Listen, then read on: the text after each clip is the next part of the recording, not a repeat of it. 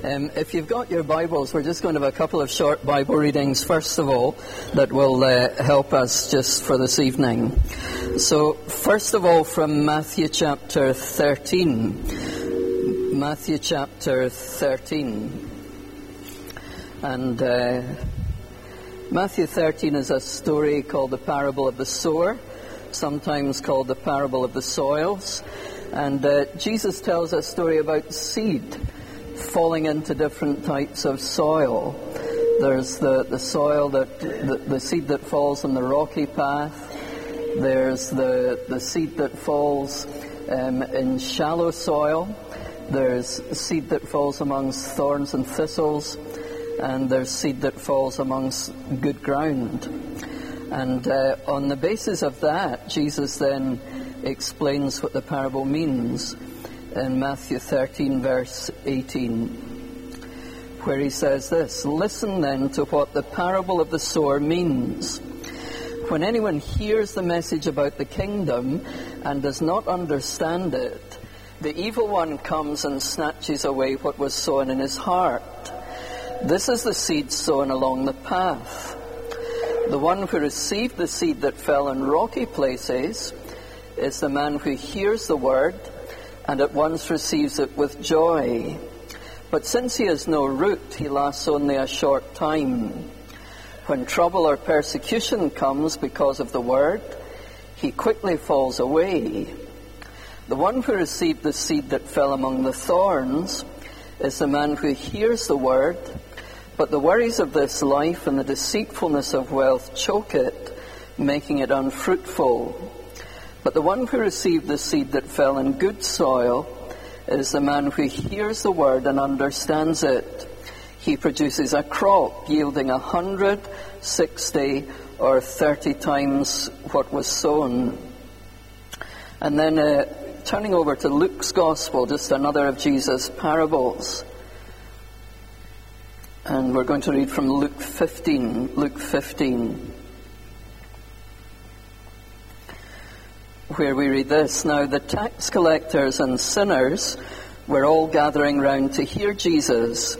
But the Pharisees and teachers of the law muttered, 'This man welcomes sinners and eats with them.' Then Jesus told them this parable.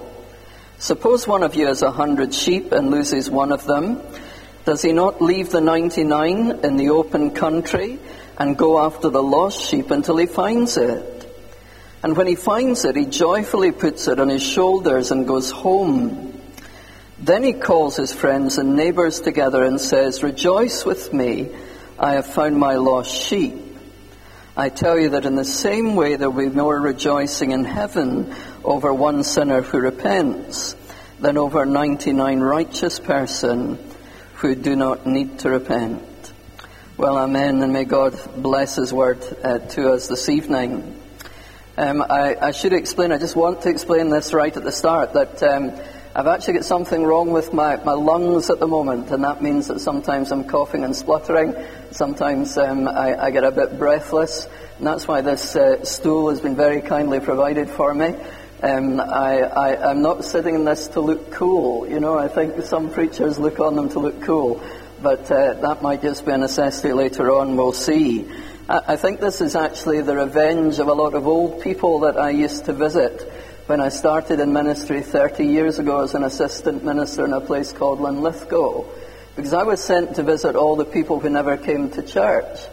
And I found that there was a particular phenomenon that seemed to happen throughout the Scottish church, and that is that people used to take turns that apparently stopped them coming to church for 40 years or more. And I would go and visit these people and I would hear about this turn that they'd taken. And it didn't seem to stop them getting to the bingo in a Force 9 gale, but it seemed to stop them getting to church for 40 years. And I think this is revenge of all these people that I've made fun of because of talking about their mysterious turns, which at the time seemed to me as much mystery as UFOs or chalk drawings on the hillside or something like that I never quite understood. You know, after being in Linlithgow, I went to a tiny island in Orkney called Stronsay, and there was more sheep than people, I remember when we came down to land in the plane for the first time, and I was looking for this tar macadam strip to appear. And all of a sudden I just saw the cows and the sheep separating. And we came down in this field. And apart from the man there to welcome the plane, we didn't see any people apart from the folk that were giving us bed and breakfast until church. And then we actually saw that there were people there. You know, I looking back, I feel for myself because I was a young minister. All my elders were in their 70s. They were all quite powerful people in the community. You need to pray for young ministers going into their first charge, that they'll not be swamped. They had a sort of reverence for the ministry that was sort of real and sort of not. And when it came to church meetings, they would sit in total silence. And I would put something forward. And in the 6 years I was there, the only sound I ever heard was the oldest of the elders looking at the wooden floor and just going, I never worked out what that meant. Did it mean he approved? Did it mean he disapproved? I usually tended to say, I think that means approval. And the next day, one of them would come round very servile with their cap in their hands and say, some of the men weren't very pleased last night. And we would have a debrief about the meeting. I found it really difficult just finding my feet as a young sort of 23, 24-year-old, however young I was. And after a few months, I was really feeling quite lost. And I remember a minister who was really open to the Holy Spirit and had not really shared with anybody how I was feeling. And he flew over to the island at his own expense. And he simply said to me, Kenny, I believe that God has sent me with a word for you. And the word is this: Kenny, what did I first call you to do? What did I first call you to do? And you know, that really proved to be a word from God for me. Because despite all this sort of discouraging setting, the call into ministry had been so real. I just rejoice that we sang tonight, When I Survey the Wondrous Cross. Because that's where the journey began for me. As a 13-year-old, I went away to Scripture Union Camp. And I thought up until then I was a Christian. I read the Bible. I tried to be good. I said my prayers. But nobody in the church I went to had ever told me about the cross of Jesus Christ. I'd never heard words out of Isaiah that said, all we like sheep have gone astray. We've turned every one of us to our own way. I'd never heard the words that come after that the Lord has laid on him, on Jesus Christ, the iniquity of us all. And it just struck me with such force that I immediately surrendered my life to Jesus at that camp. But also that was where the call to ministry began, because my feeling was, why has my minister never told me this? Why has he never told me about the cross of Jesus? Why has he never told me the way into heaven? Why has he never told me that God so loved the world that he gave his only begotten Son, that whosoever believeth in him should not perish, but have everlasting life? And you know, we mustn't forget that way into the kingdom. My father died about 3 months ago, and his faith was always just very real, very profound. He came to faith in the Billy Graham days in Scotland back in the 1950s. And then later on he was filled with the Spirit and became a raving charismatic.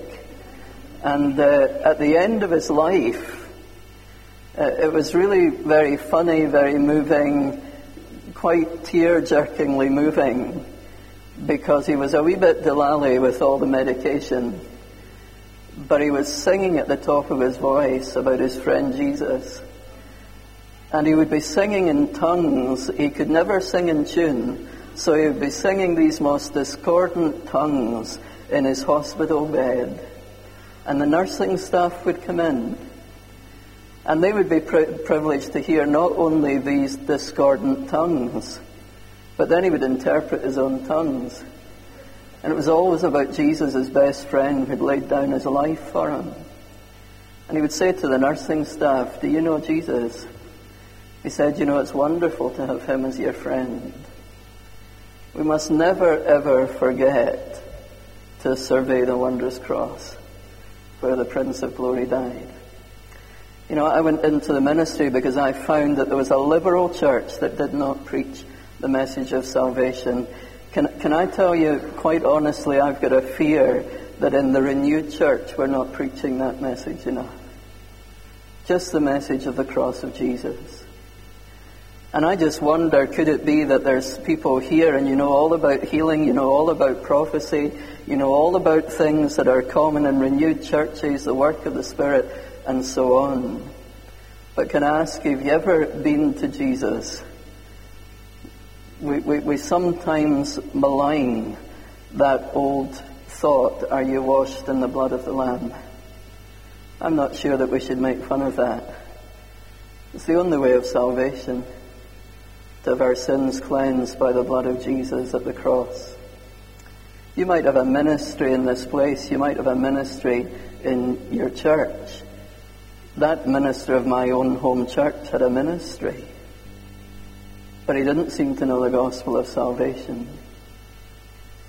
Can I ask you, have you ever been to the cross? Have you actually come to the cross? Have you actually seen that there's no other way to eternal life other than that Jesus laid down his life for you? You can never get there by your own efforts. I was in Pakistan not terribly long ago, and I was told before I went, by the way, this isn't the message I prepared, so we'll just wait and see. I may never come back to these passages that we read, and I'll just get that mystery out the way right now in case you wonder where have they gone. We might never find them again, we'll just see. But I was out in Pakistan, and before I went, I was told, now, you're going out to speak to pastors, but you're not allowed to evangelize, because evangelism is an offense punishable by death. And I got out there and I met this amazing bishop, an Anglican bishop, Azad Marshall, who's Bishop of Iran and the Gulf States. And as soon as I arrived, he showed me where the pastors' conference would be taking place. Then he showed me into a tent that seated about 3,000 people. And he said, "This is where the evangelistic meetings happen this week." And I said, "But I've been told that's not legal." I said, "Is it legal?" And he went, "Well, it's not legal, it's not illegal," which didn't exactly comfort me. Do you know people in that Muslim sort of country came to faith every night? I'm not saying that because I wasn't the only preacher, but people came to faith every night. Knowing what that might mean to them the next day. I found that in that setting with people from Iran and all sorts of countries, these pastors were speaking about torture and kidnap the way that British people speak about the weather. Why do people come to faith in Jesus Christ in that type of setting? It's simply because they see the truth. There's no other way to eternal life. There's no other way to salvation. In a Muslim country where you're taught that by observing certain principles somehow you'll gain paradise, the gospel message is completely different. It's not a ladder by which we climb up. Jesus came all the way down. He laid down his life on the cross for you. Could it be that hiding amongst renewed churches there are people who have never been to the cross of Jesus? Never received forgiveness, never received the free gift of God, eternal life in his Son Jesus. Maybe you've come tonight with a friend. Maybe this is all sort of new to you. Maybe you thought that when you came here, that this is the way it works, that if I'm good enough I'll get into heaven one day. It's not the way it works. Sometimes when I go into school, back in the primary school back in Edinburgh, if I'm speaking to a class of 5 or 6 year olds, I just do something very simple. I take my hand and I put whatever I've got in my pocket, keys or money or whatever, I just take my hand and I say, there's your life and there's your sins. And then I hold up my other hand and I say, there's Jesus. And he came into the world to take all of your sins upon him and take them to the cross and pay for them with his life. And then I say to them, where are your sins now? And they look at you as though you're doing some Paul Daniels magic trick or something. And so I do it again. I say, there's your life and there's your sin. And Jesus came into the world and says, I'll take your sins upon me and I'll take them to the cross and pay for them. Where are your sins now? And they get it. They see that they're not on them anymore, that Jesus has taken them. I wonder if you're in this gathering. We've been singing about the cross, but actually you've never heard that message, the good news of your salvation. Maybe you need to hear it tonight. And just know that forgiveness, all your sins being washed away, so that where you're going to spend eternity, it's no longer an issue, because your sins have been taken from you and removed from you as far as the east is from the west. So that's what the original call to me was. And this man, Alan Cowson, came to me, and in this setting where I wasn't very sure what to do, that was such a word from God. Just, what did I first call you to do? And I knew that Jesus had called me to declare the cross. But I felt coming here tonight that actually for you as a gathering, that was a word that God wanted maybe some of you to face up to tonight. What did God first call you to do? I find that all over the world there's lots of exciting things happening spiritually. That's good. But I felt that when I was coming here tonight, I just felt when I was on the train on the way down, that God put the word hijack onto my mind. There's a great danger that with all the good and new things that are happening, that somehow you get hijacked for somebody else's calling, somebody else's vision, rather than fulfilling our own vision, our own calling given to us by the Lord. It's really, really important that we move through life with a sense of purpose. And one of the things that can keep the rudder straight, as it were, in the ship moving forward, is just to hold on to a sense of call from God. And to judge everything that we do, everything that we get involved in, by that original call. Now, this is a large gathering, and it may be that there may be as many separate calls as there are people here. But all of us are here under the banner of new wine. And that means that there is actually a sort of shared call, a shared understanding of what we're about in this world. You know, I was converted at 13, and I've just told you about that. But actually one of the most significant advances in my Christian life came through another prophetic word. It was an Assemblies of God pastor, an apostolic church pastor, and I was living up in the far north of Scotland. He lived in Kilmarnock, it was about 280 miles away. And he phoned me up one day, he'd never met me in his life, and he said, "Kenny, I've prayed for you for years and I've got a prophetic word for you. Can I meet you in Inverness?" Which was maybe 200 miles from him and 100 a bit less from where I was. So we met up. And he said, "Kenny, God's about to put you in a new network of relationships." And then he said, "It's got something to do with new vintage." But I don't know what that means. What he didn't know was the day after meeting him, Mike Breen had asked me to meet him in Aberdeen. And he actually asked me would I be involved in the setting up of New Wine Scotland. I was really glad to do that, and I'll tell you why. Mike was my first contact with New Wine. And I'd heard him speaking in Glasgow, and he reminded me of an aspect of the cross that I had not yet discovered at the age of 13. You see, I think that the cross that I discovered at 13, which I never want to lose sight of, was about what I'd been saved from. I was saved from my sins. I was saved from hell. I was saved from eternal death. But I don't think I'd ever really discovered what I'd been saved into, or what I'd been saved for. And to me, the emphasis of new wine was equally a moment of revelation as when I first heard about the cross. Because Mike Breen just took us in this gathering in Glasgow. He just asked us a very simple question. What do you think the gospel is? And I think that in that Scottish gathering, I think Mike knew this, probably not one of us were actually able to explain the gospel.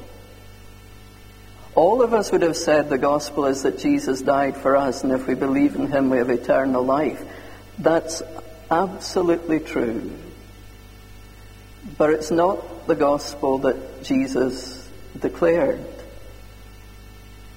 Jesus actually tells us the gospel is this: the kingdom of heaven has come near to you. So heaven is not just somewhere where we go when we die, but actually that future realm of the reign of God in and through the name of Jesus. It actually begins here and now. And that's why there are healings, because in the kingdom we're waiting for and praying for in all its fullness, there's going to be no more sickness. That's why there's deliverances, because in the kingdom to come, the devil is going to be thrown into the lake of fire already prepared for him. And somehow that was like lights going on for me. And I saw that everything that was true of the ministry of Jesus is actually meant to be true of present-day church. So we're not just to know that we're forgiven, but when we meet together in our own lives individually and through our lives individually and corporately, people are actually meant to encounter the God of heaven. That he's close, that he's near, that his power and love and presence are not just something we're going to encounter away in a future eternity, but he can draw near now. Now, if you're all new winers or interested in new wine or have a church connection with new wine, that won't be news to you. You'll know that at the very heart of new wine is that we actually want to see the ministry of Jesus in our local churches, in our local communities. People being healed, people being delivered, people being set free, poor people realizing that God cares for them and wants to draw near to them and help them. That's the core message of the gospel. And it's the core message that new wine has helped churches and leaders to rediscover. Now, I suspect that we all want that to happen. If we're involved in new wine at all, that's something we'll have been awakened to.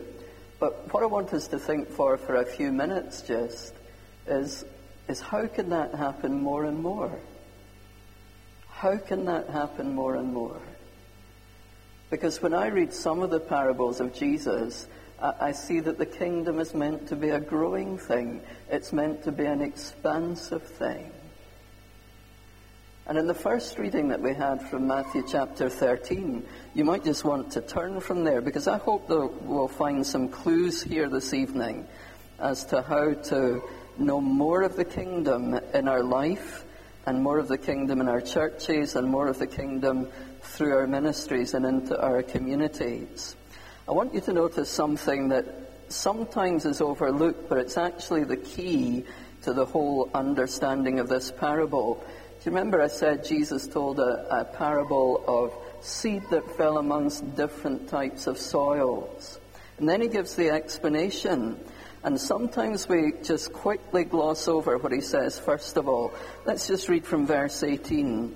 Listen then to what the parable of the sower means. When anyone hears the message about the kingdom. Now, let me just pause there. I think I've usually heard this parable being spoken about as to what happens when you're listening to the Word of God being preached on a Sunday, or when you read the Word of God in your own private devotions, and then we interpret the parable from that starting point. This parable is not about how you hear the Bible. This parable is not about what you do with all biblical truth. It's specifically a parable about what can happen to the message of the kingdom. The kingdom being near us now, all the signs of the kingdom, the presence of the future in the now.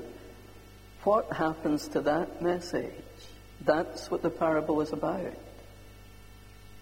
And according to Jesus, several things can happen to that message that can render it ineffective rather than fruitful. So let's just read on. When anyone hears the message about the kingdom, so the God of heaven is close in his power and in his strength and in his love. When anyone hears the message about the kingdom and does not understand it, the evil one comes and snatches away what was sown in his heart. This is the seed sown along the path. Some of what I've been given, I believe, to say tonight is very basic. How much time are you giving to understanding the kingdom? Jesus says here, if we don't really think this through until the place it's really into our system, then effectively we hear this precious word, this amazing word that the future, the kingdom of heaven, we can have a taste of it now.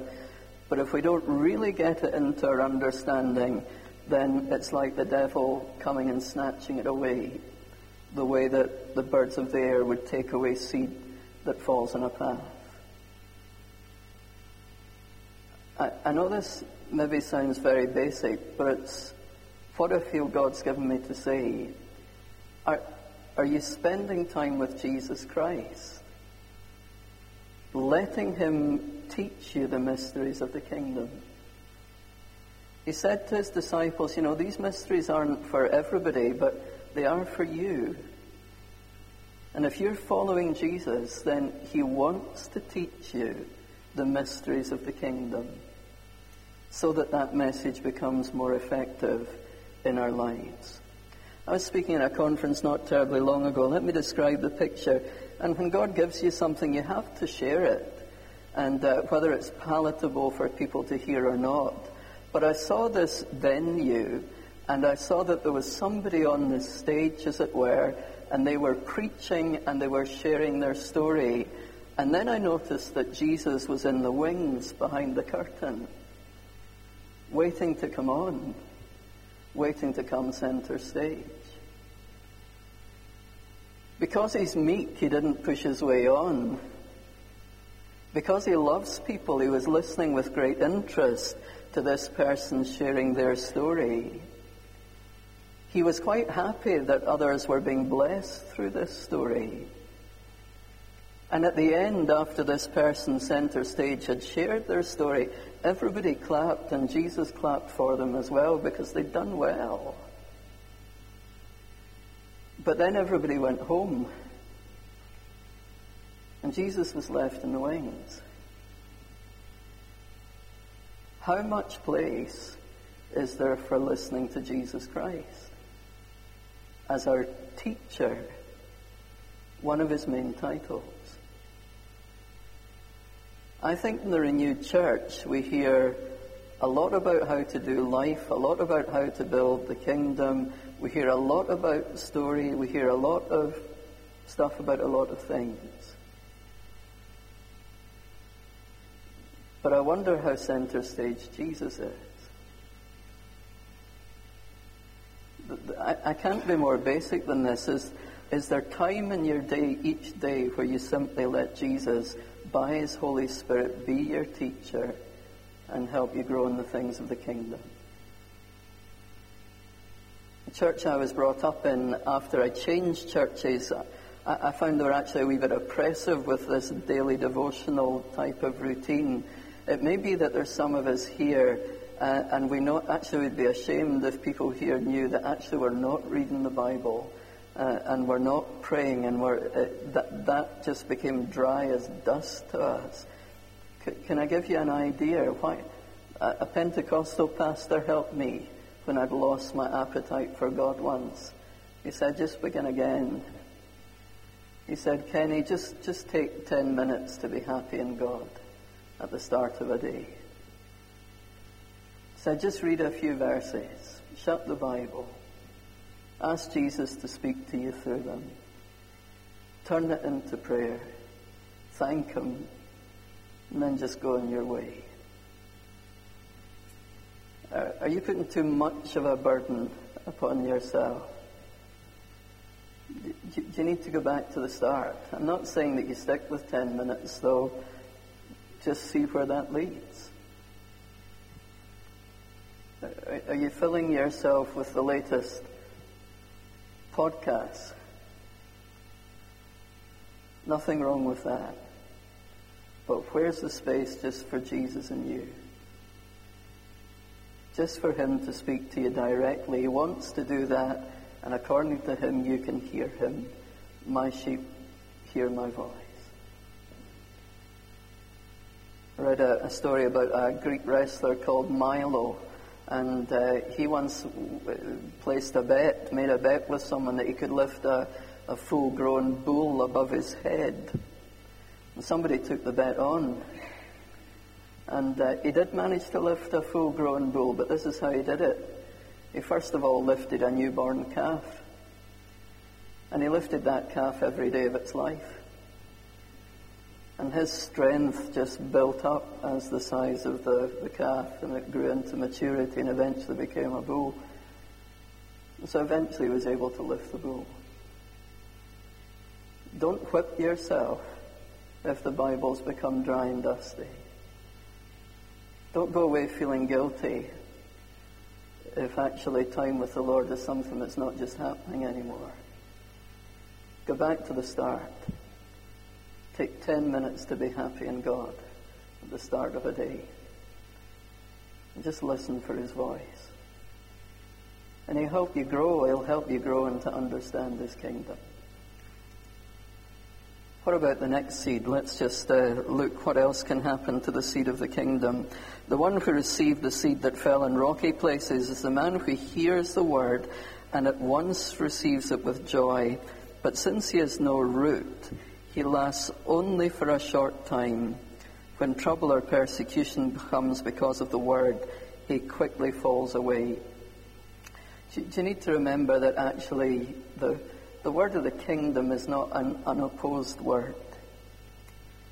Do you need to make a resolution that no matter what, I'm going to live for the kingdom? Whether it's favourable or unfavourable to me, I'm just going to live for the kingdom. Do you need to realise that if you want to grow in the kingdom, you have to take risks? You actually have to live for this publicly. You have to be not ashamed of the gospel of Jesus Christ. Must have been very tempting for Paul when he was thinking of going to Rome, the centre of political power and centre of the legal system and all sorts of things. It must have been very tempting for him to think, well, when I get there to Rome, to that place of sophistication, that this gospel that I've been preaching elsewhere, I'll maybe have to make it a wee bit more sophisticated once I get there. But he didn't do that. He said he wasn't ashamed of the gospel. It was the power of God unto salvation for anybody, for everybody, everywhere. And he wasn't going to hide it. After this parable of the soils, we get Jesus saying, nobody lights a light and then just puts it under a cover. It's meant to be lit so that anybody who comes into the house is actually affected by that light. Begins to see actually that maybe they are in darkness in the power of that illumination.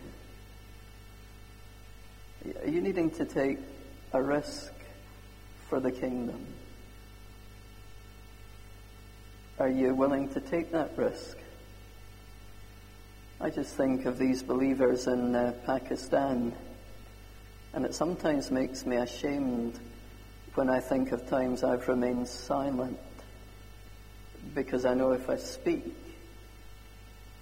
then it may not be too comfortable.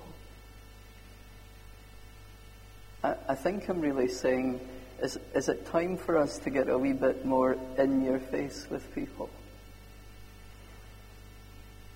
I find Wester Hailes an urban priority area in Edinburgh where I minister. I'm from a very sort of gentle middle class background. They've really taught me how to be in your face. There was a lady who was at a social work hearing, and her child was going to be taken away from her. And because she was being judged on her past record, I don't judge the social work for feeling that was the appropriate thing to do. They didn't believe in conversion. They didn't believe in changed life. And we tried to say how this lady had changed, and we tried to convince them, but we weren't successful. And on the way out, this lady met real opposition. One of the social workers got hold of her and said, "So much for your God, eh?" And the church worker that had gone along to the meeting with her just said, "Heather, just stay calm, stay calm." And the church worker just said to the social worker, "Oh, we'll be praying, we'll be praying." They came back to the next hearing, and they'd done assessment. They'd seen how the lady's life had changed. They'd seen what support she was getting from the church. And the decision was overturned. But this is Christianity Wester Hailes style. Rather than just accepting that joyfully and politely, Heather slapped the social worker on the shoulder as she was leaving and said, "That's what my God can do, hen." Is it time to get more in people's face? And we can justify the sort of softly gentle approach by saying we don't want to offend people, we don't want to put them off, we'll just influence them by our lives, all that type of thing. Sometimes it can be a smokescreen for I'm too afraid to speak out. This message of the kingdom and the way into it. Can't remember if I shared it at New Wine. I read a story about a person who worked in an office, and they thought to themselves, "I'm not going to say because that will just bring needless opposition. I'm just going to live my life, and people will see the effect, and they'll see something different, and they'll ask me, what is it about you?" Well, they did that for 3 years. And eventually somebody said to them, you seem to be different from everybody else in this office. And then they said, "What is it? Are you a vegetarian or something?" But the softly approach doesn't always work. We don't need to cause needless offense by stupidity. But the gospel is an offense. The cross is an offense. Always has been, always will be.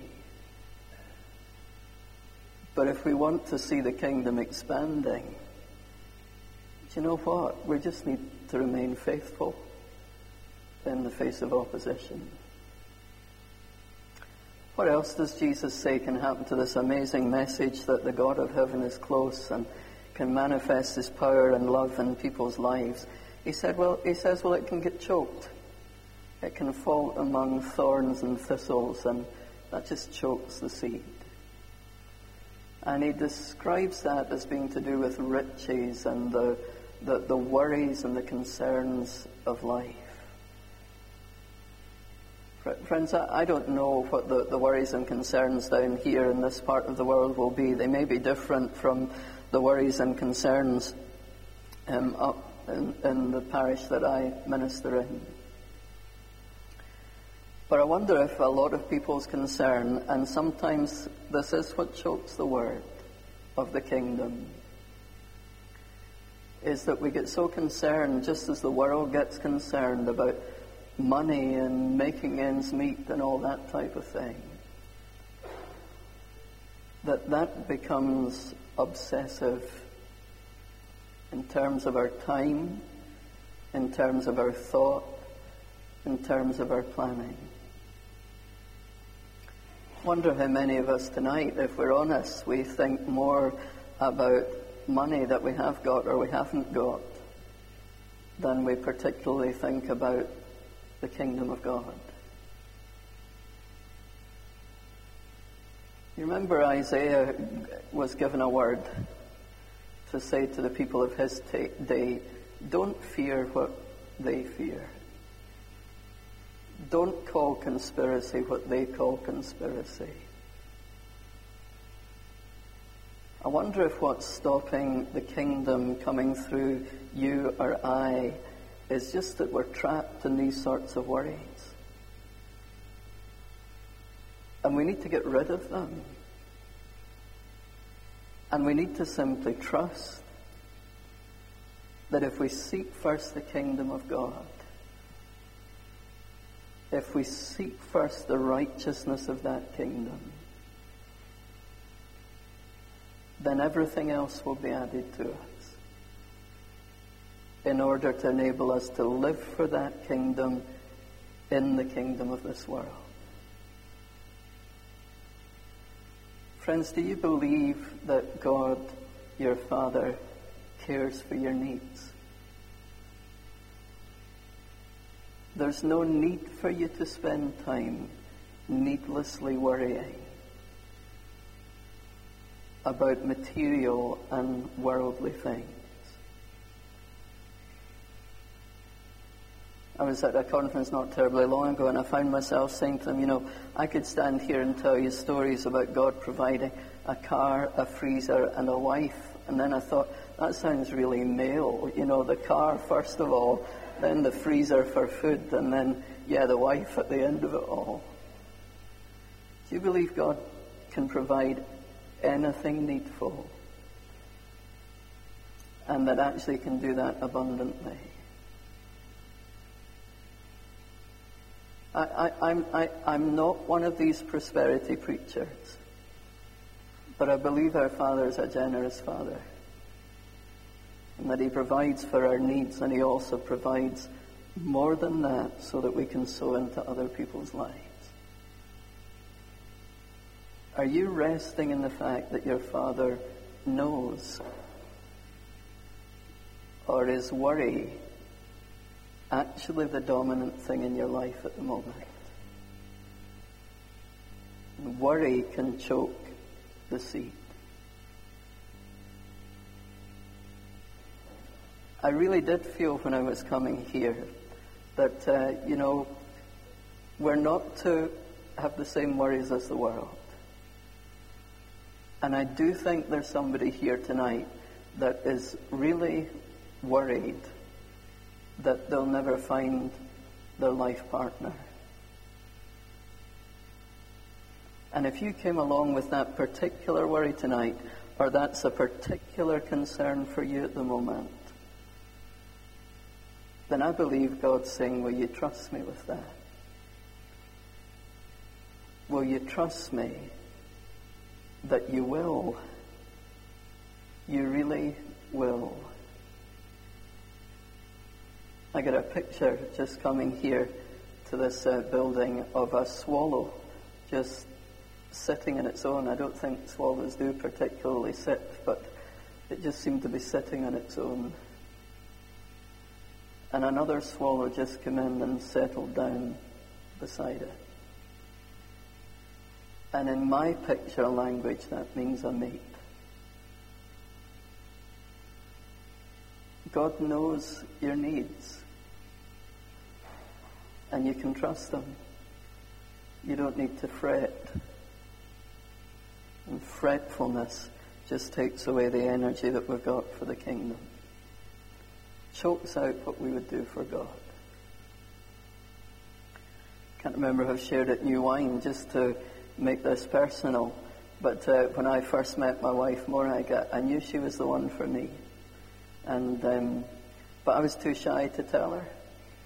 And I had this conversation with God. I said, God, you've made me this way, so I can't tell her, so I need you to tell her. And I need her to tell me that she feels the same. And I want to know within 24 hours. And the next day we weren't due to meet at all. I was at university, Morag was at college, and we had too much work to do, so we weren't going into the church, to the Bible study, the midweek prayer meeting and so on. We weren't due to meet, but I got through my work more quickly and went into the Bible study. Morag was actually at another church on the opposite side of Glasgow, singing at a meeting. She turned to the minister and she said, I'm terribly sorry, I need to go. She said, I need to leave right now. And she got 2 buses across Glasgow to stand outside a church that I wasn't supposed to be in. And I came out the meeting, wasn't expecting her to be there, so walked right past her. And it's very romantic. It was snowing and she came running after me in the snow and declared her undying love for me. God can provide a car, a freezer, or a wife. You don't need to worry. And worry chokes the seed. It really chokes the seed. And just as we close, all these things that can happen to the seed, make sure you give time just to Jesus to be your teacher day by day. Start even with 10 minutes. Remember, there will be opposition. You have to make up your decision. Now, am I really going to live for this kingdom? Just regardless of what the consequences are. And thirdly, are you going to let the Father take away your worries so that you can concentrate on seeking this kingdom, making it known, letting it come to you and through you? Just last of all, nothing to do with that parable. Remember why God gives you the kingdom. It's just the gift of the Father who loves you. Isn't it amazing that we deserve nothing? The only thing that we deserve or own by our own merits is a place in hell, and yet God overturns that. And he says, actually, I'm not only going to forgive you simply, I'm giving you everything. I'm giving you my whole kingdom. Why does he do that? Just because he loves you. Jesus says it's his Father's pleasure, it's your Father's pleasure, just to give you the kingdom. And you've maybe heard this message of the kingdom time and time again and thought, well, I believe it can happen through others or to others, but I don't think I can experience it. I don't think it can grow or happen through me. It can, because it's a gift of his love to you. Simple as that. If I was to ask you, why does God love you? I want to close with this. What would you say? We read a second parable. This will only take me 2 minutes. That parable of the lost sheep, remember. I've heard that parable being spoken about in terms almost of a health and safety sermon about the looking after sheep, in which the preacher just emphasized that the 99 were safe somewhere. Friends, it doesn't say they were safe. It says the complete opposite. The shepherd just left them in the open country, and he went after the one. Sometimes we don't get the parables. What that parable is about is simply this: the love of God for each of us individually is insane. It makes no sense. It makes no sense whatsoever to leave 99 sheep in the open country and go after the one. That's how much God loved you when you were lost. Do you think his love for you is altered? It does make no sense. French Christians have a saying that they say at Easter time every year, the love of God is folly. The love of God is folly. Maybe you're thinking, if you can imagine yourself to be a sheep, maybe you're thinking, well, God will give me his kingdom if my wool is particularly in good condition. Or he'll give me his kingdom if there's something about the curl of my horns that makes me stand out from other sheep. If you think God, this will make some of you more insecure. If you think God loves you because of anything about you, you've got it wrong. God is love. His love is not a reaction. His love is not a response. He just is love. And he loves you without measure, and without limit, and without condition. As Brennan Manning says, without regret. He just loves you because he loves you. And that's why you can receive the kingdom. That's why you can know the presence of the God of heaven. That's why you can know his healing and his strength and his provision. And that's why the kingdom can grow through you. Because it's a gift of his love. Just as everything is. Salvation, forgiveness, eternal life. The kingdom. Israel tried to understand the love of God, and God effectively came to them and said, it's not because you're more numerous. It's not because you're particularly special. I just love you because I love you. That's it. When I look back to when I married my wife, you know what? I would love to say it was all altruistic. But part of the reason I asked our Father for our hand in marriage was I actually wanted the rest of her as well. It wasn't completely altruistic. More and more I think even the best of our love is often a response or a reaction to something attractive that we see. And hopefully we get beyond that. There's quite a bit of that in human love. And God's ways are as high above our ways as the heavens are above the earth. He doesn't need to find something attractive, godly, in you tonight. He just loves you because he loves you. And he says, I want to give you the gift of my kingdom. And for that to happen, you know what? Some of you maybe need prayer tonight for your self-image, because I suppose I've been a pastor for 30 years and I've come to believe this, that if I really want to know what you believe about God, I don't need to ask what you know about the Bible. I don't need to ask what charismatic experiences you've had. I just need to ask you this. Do you love yourself? Do you love yourself?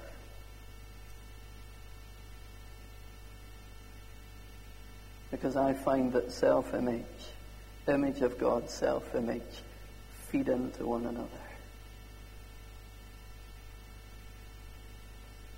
Did that cycle go wrong for you somewhere? That you just stopped believing that you were loved, full stop? Or let me put it in another way. Where did that cycle go wrong for you? Where did you begin to believe you were loved if, or you were loved when, or God would be able to use you if, or God would be able to use you when? When did that sort of thinking come in?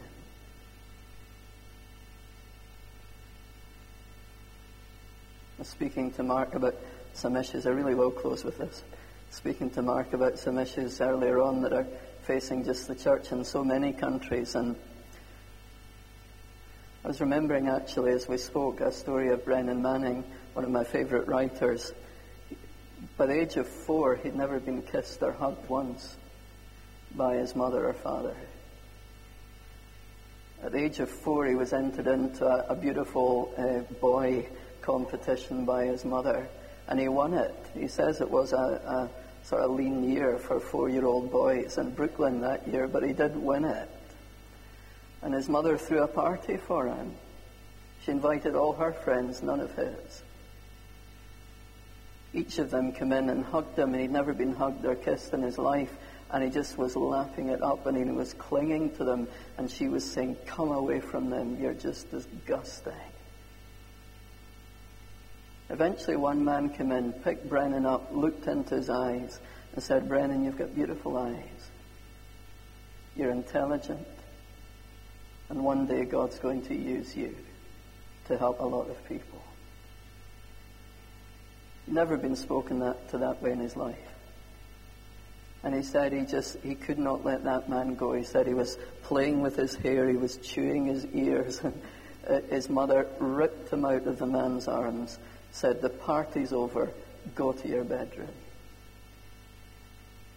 He was too small to put on the light, so he put his pajamas on over his clothes, got under the bed covers.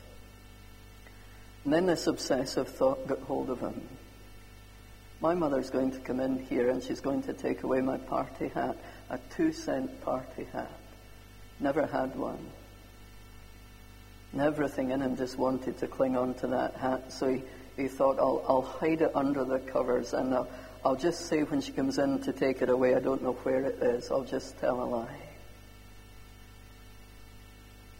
And then in the darkness he felt Jesus.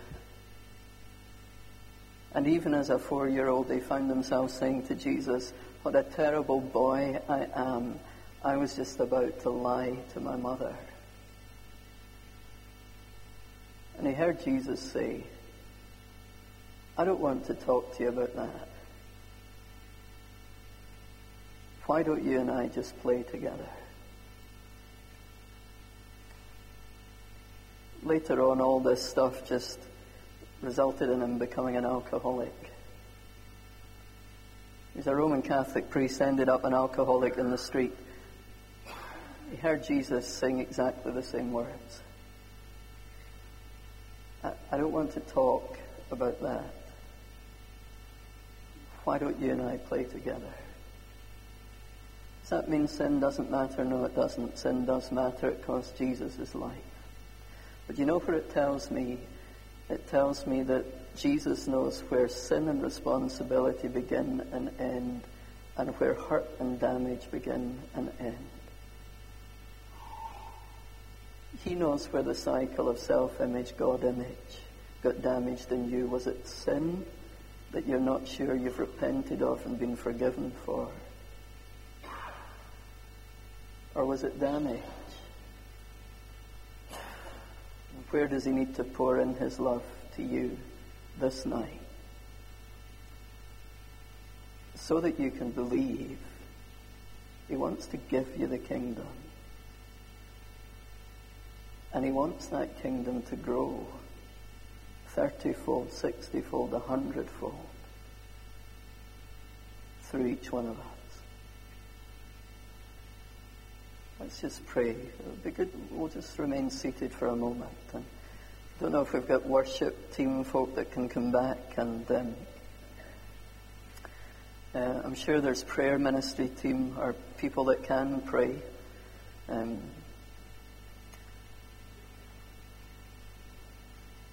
Let's just still ourselves in the presence of God.